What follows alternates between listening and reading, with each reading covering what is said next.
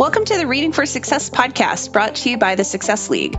This podcast focuses on customer success and leadership books, provides an overview of each, and gives you an honest assessment of whether or not it's worth your time.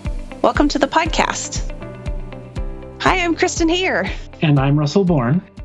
And we are the co-hosts of Reading for Success. We also both work for the Success League, a boutique customer success consulting and training firm based in San Francisco. Today, we're reviewing Reimagine Customer Success by Sasi Yajimanyam. The book was Sasi's COVID project, and it just came out last month. I believe he's currently working on the audiobook, and that should be out soon as well. Cool. Well, let's just dive in. I can kind of take us through the overview. There's 3 sections of this book. Part 1 is a few chapters on Sasi's theory about why we need a new model for customer success. He also presents the model on page 46 of the book.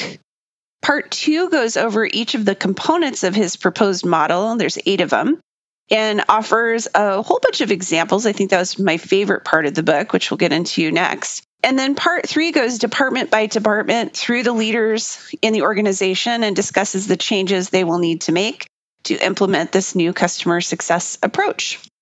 So, Russell, let's talk about what we liked about the book. What resonated with you? Sure. Well, for me, it was 2 things. There's a big part about the question of who is the customer.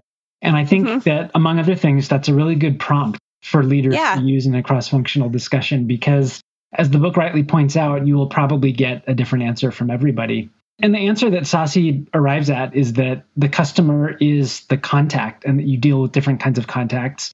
And you have to figure out the outcomes that each one of them wants. I don't think that's a revolutionary idea, but it's one that doesn't get talked about enough. I agree with you. I really liked that part of the book, and I liked that he did that call out that you're going to have more than one contact person that you're talking to in any given company. And that's partly because you do need to address the specific needs of those stakeholders. But, from a practical standpoint, I think that's also so that you don't make the mistake of only having one contact person and then they leave and then you're out of luck and your relationship has just gone away. I think it's a security issue as well, just making sure you've got more than one person. Yeah, I definitely agree. And not to get too granular here, but there's a part later on in the book that talks about training services as it relates to helping adoption, which is another reason that you need to resonate with different kinds of contacts. Yeah, I agree. I think one of my first parts of the book that I really appreciated was a quote on page 21 on having consumer-like experiences. He says, lastly, customer success of the future in the B2B category will rely on customer data to deliver a consumer-like experience, not dissimilar from our experience as consumers of technology.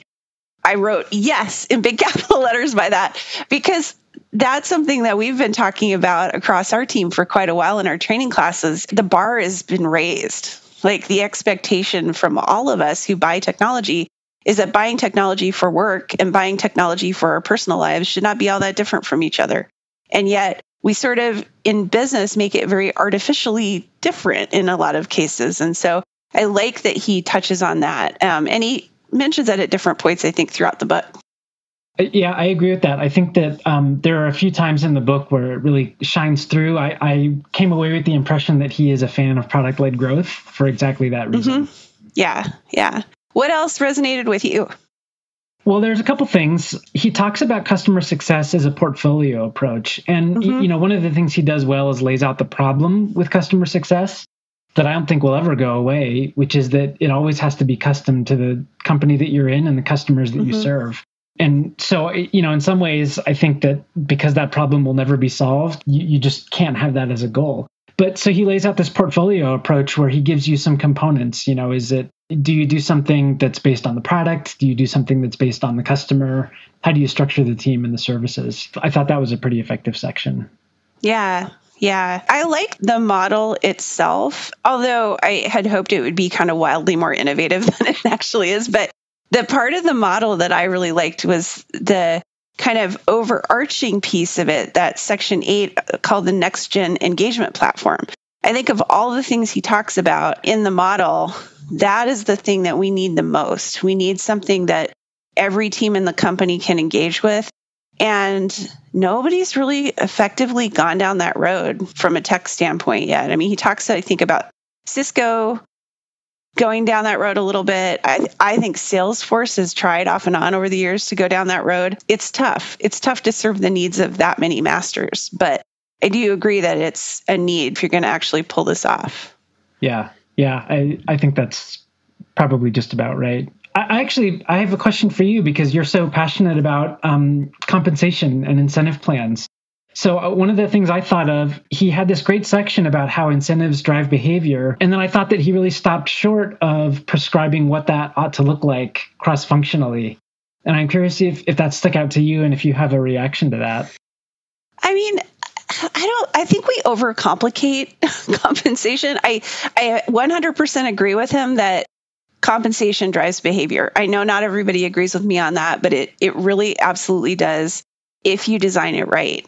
And I think designing it right is designing it based on the goals that you've given your people to achieve. So in his world, with this model where teams are working more closely together, I would imagine there being a little bit of overlap in goals, which can get sticky in compensation plans, especially if the actual dollar amounts are wildly different, And often that's true between, say, customer success and sales.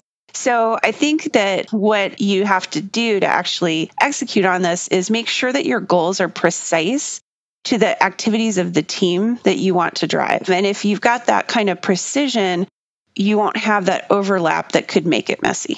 So that's way in the weeds, but it's one of my favorite topics. I could talk about that all day. I know. What else? Did anything else kind of make you think it was really cool?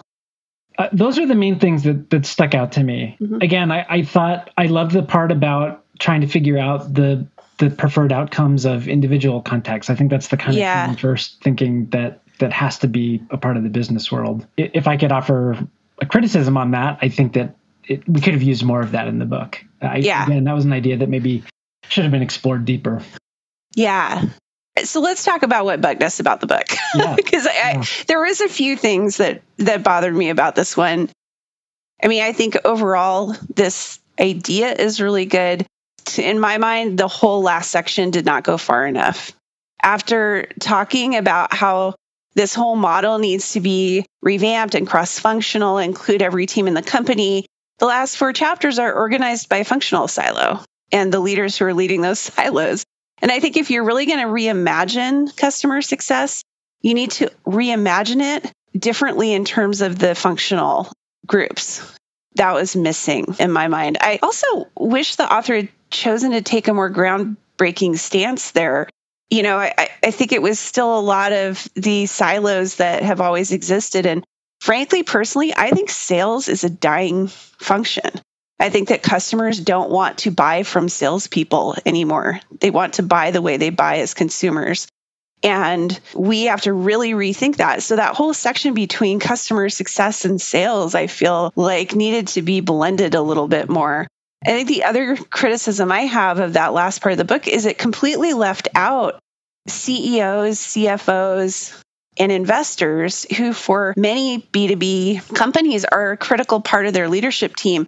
Without the support, especially of investors, you're never actually going to be able to pull this off. And so I think that was kind of a missing piece of the discussion. Right. I mean, not to sound like a broken record here, but that's another good list of things where I just feel like the book stopped short. And it was a little bit frustrating to not have a stance taken on those things. Because to me, the stances are pretty clear what they should be, right? Mm-hmm. Early on in the book, there's a thing about, is customer success a function or is it a mindset? And I don't think that that's a choice that has to be made, but if you have to make it, it's a function, right? It's a function that has to be carried out by people. And those people they should influence the rest of the company. That's what makes it a unique function, but it's a function. It's done by people. Yeah. And, it's a function that I don't know has to be called a customer success team. It could be called something different, but yeah, it is a function. And I do think it is also a mindset. It's both. It needs to be both. And, people sort of give lip service to the idea of being a customer-driven organization. This is where I think his model for some readers might help them put that to action. And that's where I think this can be really good. But yeah, I do think that was missing part of this book. Was there anything else that bugged you? I think, sort of to zoom out, that one of the things that bugged me is, again, that it just didn't quite go deep enough. I think as an avid reader of customer success forums and content on LinkedIn, if you're new to customer success, this book is a good summary of all the pain points that customer success leaders talk about. And it does a nice job of laying out the problems, but I don't think it solves them. Yeah, I agree with you. So, okay, bottom line, do you think this book is worth the time? I mean, personally, I found it to be a pretty quick read. I got through it in about 3 hours. So I don't think it's a huge time investment. But what do you think? It went quickly for me too. If you read the whole book, it's not the worst thing in the world. I would probably recommend that people read section 2. I think section 1 really spends a lot of time outlining the problem. And if you're in our domain, you understand the problems already. Yeah. And then I agree with your point. Section 3, it's very siloed, and it sort of presumes that everybody who reports to the CEO is fighting it out amongst each other without the CEO being involved. Well, and maybe that's the author's experience. I think we all bring our own personal experiences to the table when we're writing. So, it'll be interesting to talk to Sasi and get his take on that for sure. I think, to break it down, if you're a CS leader, I totally agree with you. Read section 2 and you can let the first and the last sections of the book go. I think if you're new to CS, especially if you're in a leadership role and you've come in maybe from sales or from product or from marketing, this would probably be a pretty good read for you. If you're a CEO who is new to customer success, maybe you've been leading companies where that hasn't been a function or hasn't been a priority, then this would be a really good read, I think, for a CEO. I think CSMs could skip it. Yeah, it's definitely not for the contributor. I would say the other group that could read it is if you are building a CS tool, either one that exists or one that doesn't exist yet. Oh, yeah. It is a really good summary of it's a very data-driven book. It talks about the data, what's available, and also the gaps, but it really lays out the pain of CS leaders very well. So if you're looking to develop something to help that, it's a good read. Go develop something really cool for us, guys. So before we wrap up today, I'd like to share some exciting news. If you've been listening to my other podcast, Strike Deck Radio, you know that we feature interviews with customer success leaders and the cool projects that they're working on in our field. Strike Deck Radio is becoming Success League Radio, and Reading for Success will be joining that new podcast brand. We'll be following the same format we've always had for each show, but we're going to be releasing new episodes more often.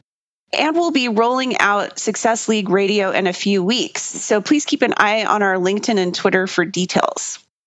For our interview style podcast, we're looking for guests. So if you're a CS leader who has an interesting project that you'd like to share with our listeners, please reach out and we'll get you on that show.